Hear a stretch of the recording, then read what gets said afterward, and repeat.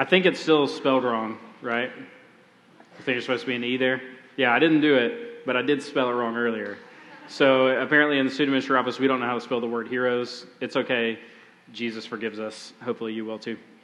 So tonight we're starting a new series called Heroes of the Old Testament. So oftentimes the Old Testament sort of has this bad reputation of being a little weird and a little boring and things. And there are times that that's kind of true. There are times that that's true about me too, that I'm pretty weird and boring, but hopefully you don't just like write me off and never want to hang out with me. But there are a lot of really cool things about in the Old Testament. And that's one of the things I want us to see over the next few weeks, that the Old Testament is not as irrelevant as a lot of people like to make it out to be. There's some of the biggest things we get out of the Old Testament is who God is. The New Testament tells us a lot about what Jesus has done for us and how the Gentiles are brought into the story of God and how we can receive true salvation and all of these sorts of things. The Old Testament tells us a lot about the character of God and how much He cares for His people and how He brought people through things and ultimately led up to Jesus coming, who was the Messiah who brought rescue. And so through looking at some of the lives of the heroes of the Old Testament, we're going to see some of that, who God is, how He loves mankind, and how He loves you and I enough to bring rescue and all those sorts of things.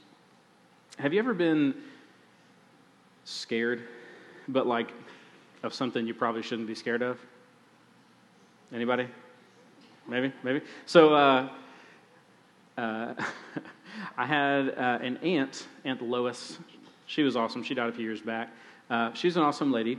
She and my Uncle Jack, neither of them were actually related to me. I have lots of aunts and uncles who are not actually related to me. That's just kind of how my family works for some reason. But they lived in the woods, like most of my family, I guess. Anyway, they lived in the woods by themselves, and she loved to hunt, and she loved to hunt turkeys, but she was terrified of feathers. She's terrified of feathers. And so she'd shoot the turkey, she'd call Uncle Jack, and Uncle Jack would go get the turkey and clean it and stuff. She was terrified of feathers. I have a few what I would call semi-rational fears. I'm afraid of heights, right? More specifically, I'm afraid of like unstable heights. And most people probably are a little nervous in that, but what I mean is like we have this thing called a lift here at the church. So you get in this little like thing, and it like lifts you up into the ozone, I guess. I don't know. It's literally designed to do what it does, but like when you get up a little ways, it starts to like wiggle. It's not gonna like go over unless you like get real crazy with it, because it's literally designed to be that way.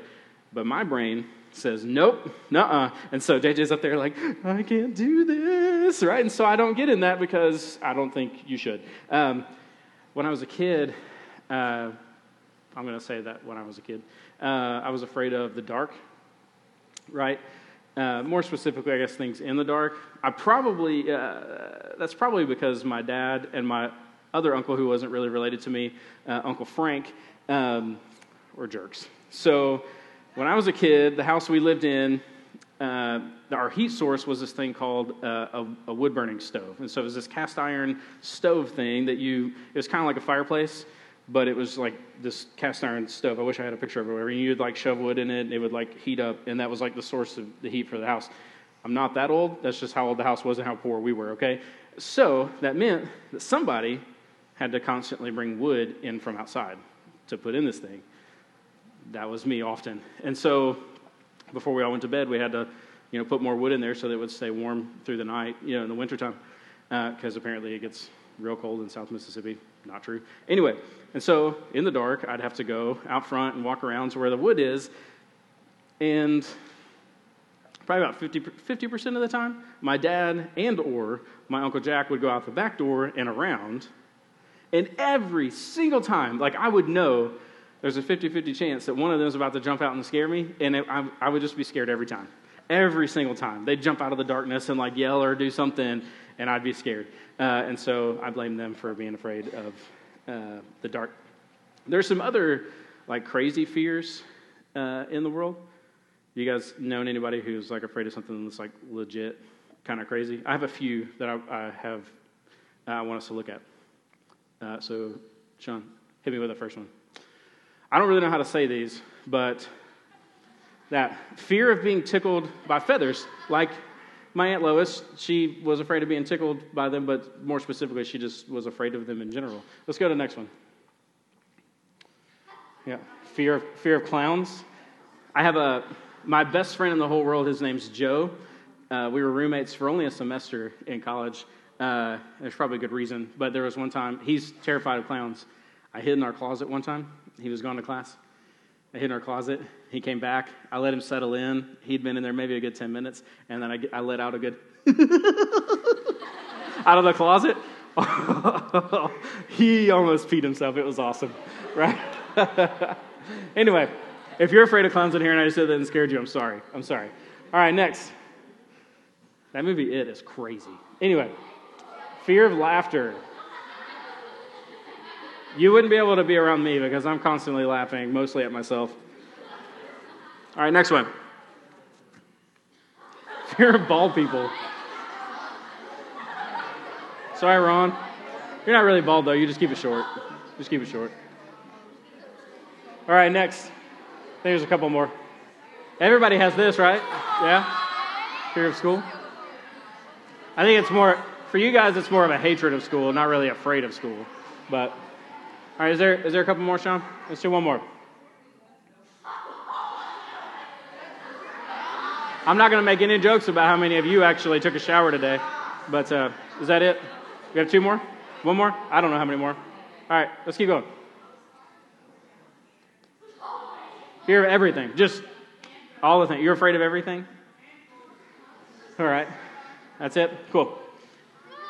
So, some of those, most of those, all of those, on some level are pretty absurd. But there are these like irrational fears. You just can't help it. And there's probably something, probably not quite as that crazy, but there's something in your life that you might be afraid of. There's like, I don't really understand why. Like, I don't know. Some of the things that I'm afraid of in life, I don't know. And in my mind, I like try to conquer it. And then whenever I get there, I almost pee myself. And I can't do it, right? Like, there's just this irrational fear. But there are rational fears as well. And we're not going to dive too far into that. But we all struggle with stuff. We're all afraid of certain things.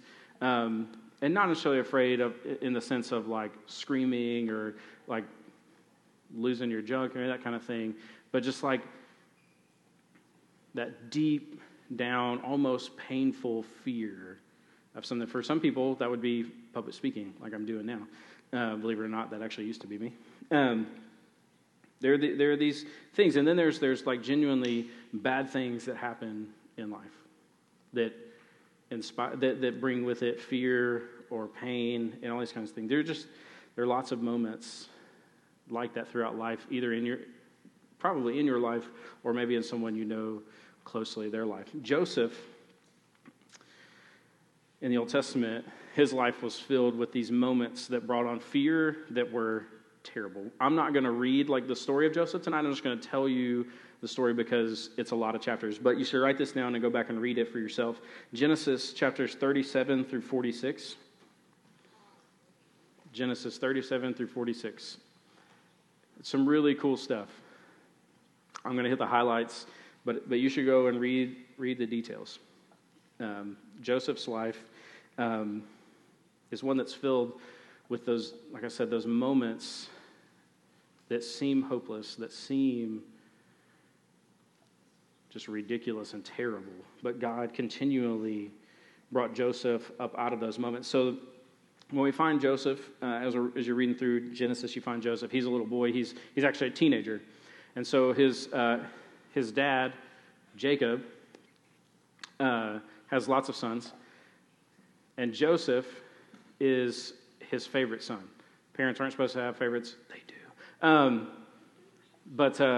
if you're a parent in the room, don't like look at the kid because they may or may not actually be your favorite. Sorry. Anyway, so Joseph was his favorite, and all the other siblings knew it. How many of you guys like have lots of brothers and sisters? Or like, yeah. So like I have 2 sisters and a brother, and I was the favorite. And so everybody else knows that. And that was the situation. Not only that, but Joseph was really close to God, and it wasn't that God had a favorite, because he legitimately doesn't do that, but because he was close to God, and he and God just had a better relationship. And there was this dream that Joseph had that basically the interpretation of the dream was that at some point in their lives, all of the brothers would bow down before Joseph. Now, if one of your siblings came up to you and said, hey, I had a dream from God that one day you're going to bow down in front of me, right? You'd want to punch them square in the nose, right? Because I would totally punch them square in the nose, like, yeah, we'll see, bud. We'll see. First, you're going to bow, right? And so this builds this like jealousy and rage in them to the point that they legitimately talk about killing Joseph. Like legitimately talk about killing Joseph. Thankfully, one of his older brothers named Reuben had the sense to say, no. Let's not kill him. Let's just sell him off as a slave. Because that's a better plan, right? It's totally a better plan. Don't kill him, just make him a slave. It's cool. He can handle that. He's only, 16. It's cool. And so they do. There's a group of Ishmaelites on their way to Egypt, and Joseph's brothers sell him off to be a slave. And then they go back and tell their dad, they kill a goat or a sheep or something, I don't know, and like take the blood. Their dad, Jacob, was pretty much blind at this point in life, and so they bring it in.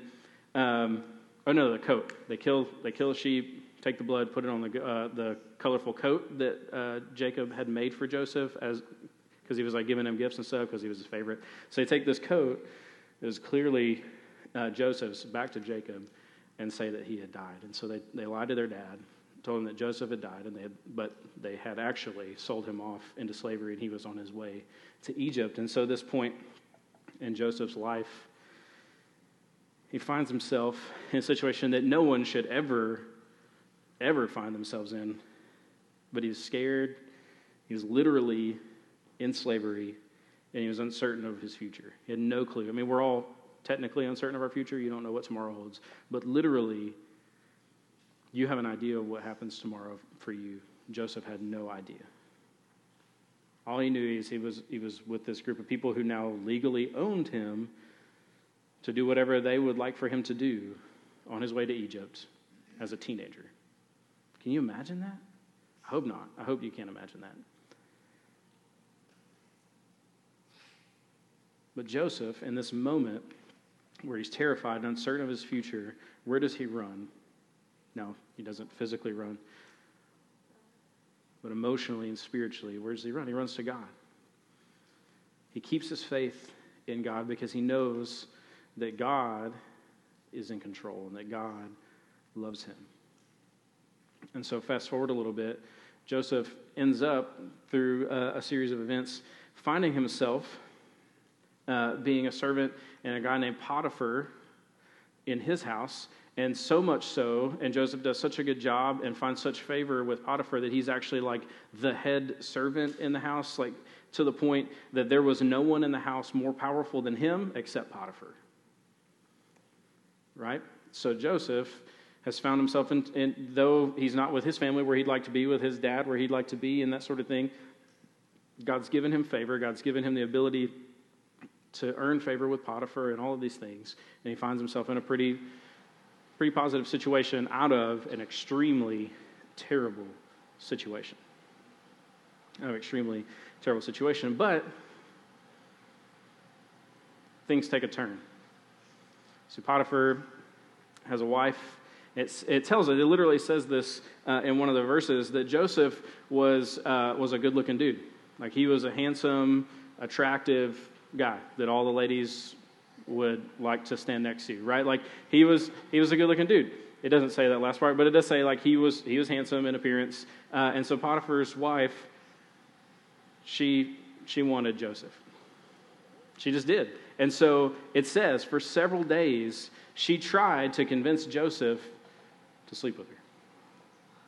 For like several days and weeks she tried, and he constantly refused, and he constantly pushed her away and said no. Well, there came this one day that he found himself in a room alone with her, nobody else in the house at all. And she doesn't just ask him this time, she tries. And Joseph, instead of giving in or just saying no or going, no, right? Like sometimes we find ourselves in those situations where you know you shouldn't be doing the thing and you're like, no, I shouldn't do this thing. But then you like still do it. That's like every day of my life, it feels like. Anyway, he runs. He like literally, physically runs away from her. But he dropped his cloak on the way out. Potiphar's wife, being a pretty terrible person, if you could gather at this point, she takes the cloak, goes to her husband Potiphar, lies, and says that Joseph was the one that was trying to advance on her. And so then Potiphar, believing his wife over Joseph, throws him in jail. So here's Joseph, once again, in a terrible situation, not by his own choosing, right? There are times that we find ourselves in situations in life that are terrible and like maybe people don't like us or maybe people find themselves in jail, and it's all because of choices that they've made. It's all because of circumstances they've put themselves in. But so far in this story, Joseph, not perfect, that's not what I'm trying to pitch here, but in both of these scenarios that are terrible that Joseph has found himself in were no fault of his own directly, right? Because he was trying to do the right thing. He was trying not to sleep with his boss's wife, right? He was trying to run away, literally run away from the temptation and the sin of doing that, but yet he still found himself in prison. One of the things I want you to see here, though, that Joseph is a literal example of how we're supposed to treat sin in our lives. When you find yourself at a point of temptation or any of those kinds of things, the word repent, you guys heard this word repent before? This means yes? This means no. Even if you've like not shown up to church ever, if this is like your first time in church, I'm excited you're here. But being in the South, you've probably heard the word repent, maybe not in the best of situations, but you've heard the word repent, right? So this word, the literal idea that this word conveys is that you turn and run away as fast as you can, as hard as you can, from whatever it is. Right? And so Joseph, a literal example of how we're supposed to treat sin in our lives. Whenever we have some sort of sin that constantly tempts us and drags us in, the way we're supposed to treat that is we're supposed to turn and run as hard and fast as we can away from that thing. And Joseph knew that because he was close to God. He knew that what the temptation before him was a temptation that was going to lead to a path that would have actually been far worse than him being thrown in jail. He probably would have been executed had that actually happened. But God protected him and allowed him to only be thrown in jail and not be executed. So because of his relationship with God and his faithfulness to God, he continually ran away from temptation and found himself moving away from the things he was not supposed to be doing, but still he found himself in prison at this point. And so he spent some time in prison. And while he was in prison, there's a couple of guys who wind up in prison with him. There's a baker and then a cupbearer for the Pharaoh, so like the king of Egypt, right? You guys know what Pharaoh is, right? This means yes, this means no, right? They had been thrown in there. I forget the exact reasons now, but they had been thrown in there, and they had these dreams. Joseph, previously in the story, remember he was kind of akin to dreams and stuff. And so God had given him the ability to be able to interpret dreams. Not all specific, not like every dream you ever could have like has like a specific meaning and he could interpret it and that kind of thing. It's not like going to like one of those like people with a crystal ball and that kind of thing. That's not what this is, right? But God gave him wisdom and discernment in these key moments to be able to help Joseph. And so these guys have these dreams, and Joseph interprets them, and they come true. And so these guys end up going out of the interpretation of the dreams was that one of them was going to get out of prison. He was going to be restored back into his position in Pharaoh's court, and things were going to go well for him. The other one, that he was going to be brought back out of prison and executed. And those things came to pass. And so knowing that Joseph could interpret dreams, I forget which one of those is. I'm sorry that I'm blanking on this. I think it was the bread guy. I can't remember which one it is now. Read it for yourself. You'll find out. he hears that the Pharaoh has had dreams, and the Pharaoh is trying to understand what those dreams mean. And the Pharaoh's had sorcerers and all these, like the crystal ball people and all those kinds of stuff. He's actually had all of them come and try and give interpretations of these dreams, and all of them were wrong. None of them would come true. None of them could actually interpret the dream the way it was supposed to be interpreted. But then this guy who had been in prison with Joseph went, hey, there's this guy in prison, as weird as it sounds, who interprets dreams. He interpreted a dream for me, and it actually came true. And so Pharaoh said, hey, what do I have to lose? I can just throw this guy back in prison or kill him. Like, it doesn't matter to me. And bring him in here. And so here Joseph is, not at home with his family, not in a place of power in Potiphar's house, but a prisoner brought before the most powerful man in the land, and arguably the whole region, actually, at this time in history. And the guy tells him the dream that he has. Instead of backing away in fear and not trying or any of that kind of stuff, he stands there with confidence and boldness and interprets this dream. And so the dream is pretty weird. It's this dream where there are these really like fat calves and like ears of corn and stuff like coming up out of the ground and like out of this like water and stuff. And then there are these other cows that come up and like consume all of that, but they're like real skinny and like really bad, and then the corn like all withers and goes away. And there are specific numbers of 7 and 7. And so the interpretation that Joseph gave was that there were going to be 7 years of plenty for animals and crops. And then there were going to be 7 years of absolute famine. That all the animals would wither and all of the crops would go away, and you wouldn't be able to produce anything in the land, and there would be famine. Nothing new would be produced. And so the plan was that for the 7 years, they should store up and save the good stuff, still, eat what they need to eat, but don't eat in abundance, and store all of these things up so when the 7 years of famine came, I didn't put this on Do Not Disturb. Hey, I met my goal. Anyway, they would have plenty of food to be able to get them through those years of famine. And so Pharaoh, believing him, ended up putting Joseph earned favor with Pharaoh and put Joseph basically second in command again. Now Joseph now finds himself second in command of all of Egypt. And he's in charge specifically of storing up all of this food to make sure that in the years of famine that they'll have plenty. And whenever the years of famine do come, as he predicted, he's also in charge of the distribution of all of that to make sure that there's enough to go around for everyone, but they're not giving out so much that they can maintain having enough for 7 whole years. And so in this time, it's not just Egypt that's in famine. Actually, Israel, where Joseph was from, was in famine as well. And so Joseph one day is working by where they have all their the grain stored and all that kind of stuff. He's working, and he looks up, and he sees his brothers.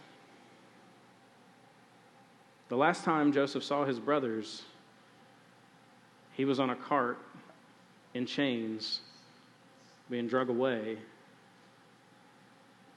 from his family and into slavery because his brothers had put him there.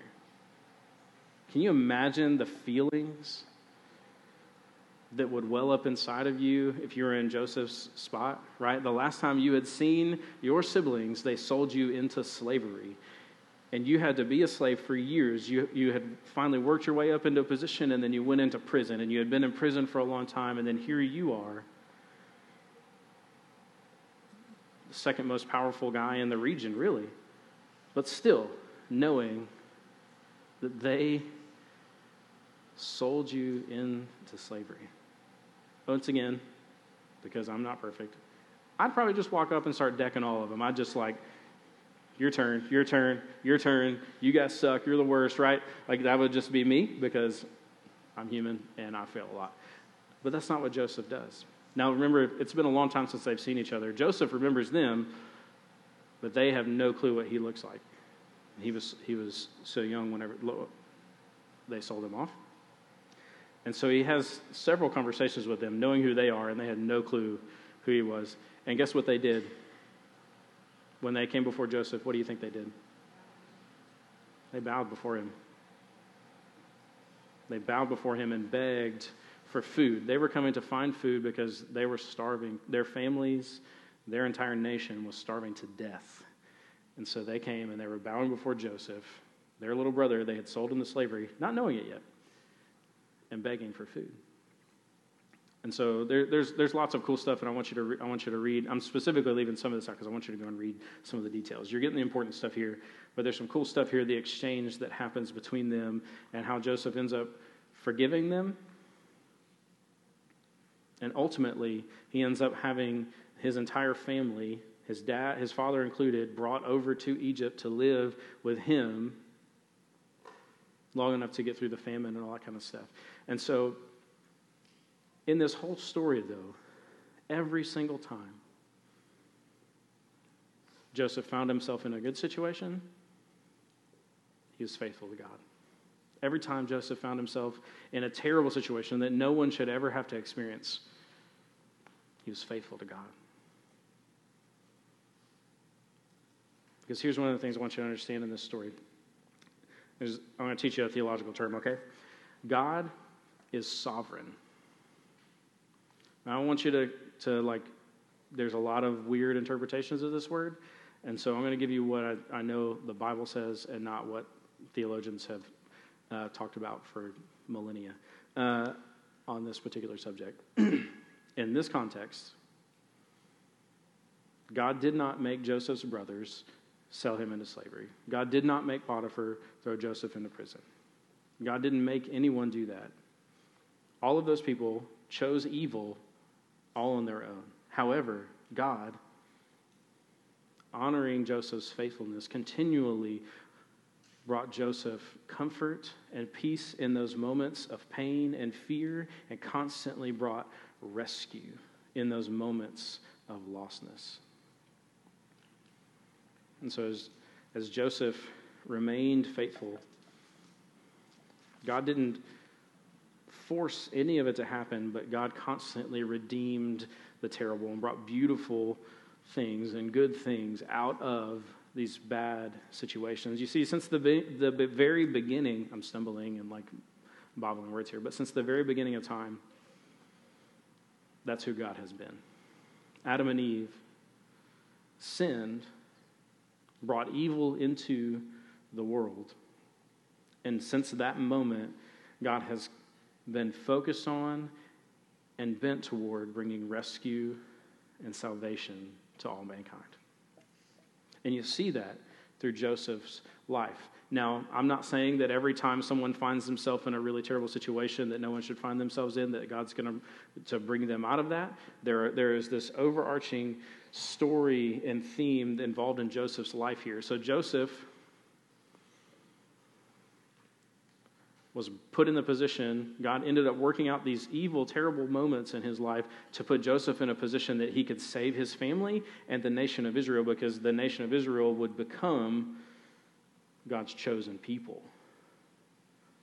And so God still brought good and beauty, not that that was the original plan and not that God made it happen that way, but God still used it to fulfill his overarching plan of bringing about a people of God to then bring Jesus out of that people, because Jesus was Jewish, right? To be able to send the Messiah and to bring rescue. Do you see just a little glimpse of this big theme in the Bible, that from the beginning, God was going to bring rescue, who was Jesus. He was going to do that through the nation of Israel. And so even though bad things, not by God's doing, happened to Joseph, God still brought about things in Joseph's life to put him in a position where he could rescue the nation of Israel so that he could carry out his plan to bring Jesus. Isn't that cool? Even in our darkest times, God wants to bring peace and comfort to you, and God wants to bring rescue. Not always is rescue physical or even emotional, but there's always spiritual rescue. Always. And that's through Jesus. And so that's why it was important that Joseph end up where he did, because if that hadn't happened and the nation of Israel had died off, then Jesus couldn't have come as he had been predicted. Jesus couldn't have come the way that he did. Now, God still could have worked a plan, but this is how God chose to work this plan. and that rescue that Jesus brings and brought was through a moment of evil and terrible choices being brought upon him, not by anything of his own. So Jesus died on a cross. One of what we're told is one of the most gruesome, painful ways to die ever.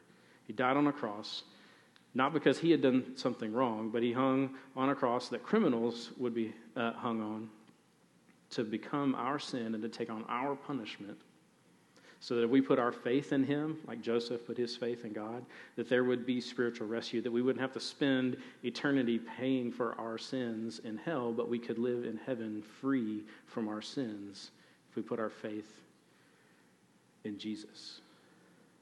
So even way back here in Genesis, in the story of Joseph, it's all pointing toward Jesus.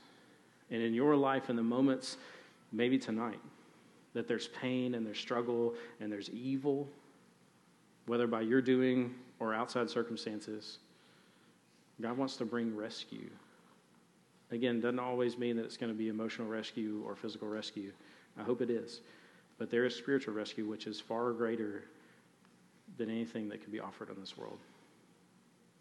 But we remain faithful. And if you're not a Christian, I hope that you can begin to see that, and that you can give your life to Jesus. You can put your faith and trust in him, and then he could bring you that spiritual rescue. And one of the cool things that we see in the New Testament, whenever you put your faith in Jesus, confess your sins to him, the Holy Spirit comes and guides us and comforts us. The Holy Spirit's one of his, Holy Spirit, he's not plural, Holy Spirit, one of his main roles in relationship with us is to bring comfort, to bring guidance, and to help us to understand God's word. So if you're here tonight and you're in a time of struggle, you're in a time of pain, and you need somebody to talk to, the adult leaders in the room, myself, we're here for you. If you're at a place and you need to talk about Jesus, maybe you're trying to figure out what all this Jesus thing stuff is about, or maybe you get it for the first time that Jesus died for you and wants you to confess your sins and believe in him, please come talk to one of us, or maybe you have a good Christian friend that you came with. Talk to them as well. I'm going to pray, and then we're going to go into small groups. Father,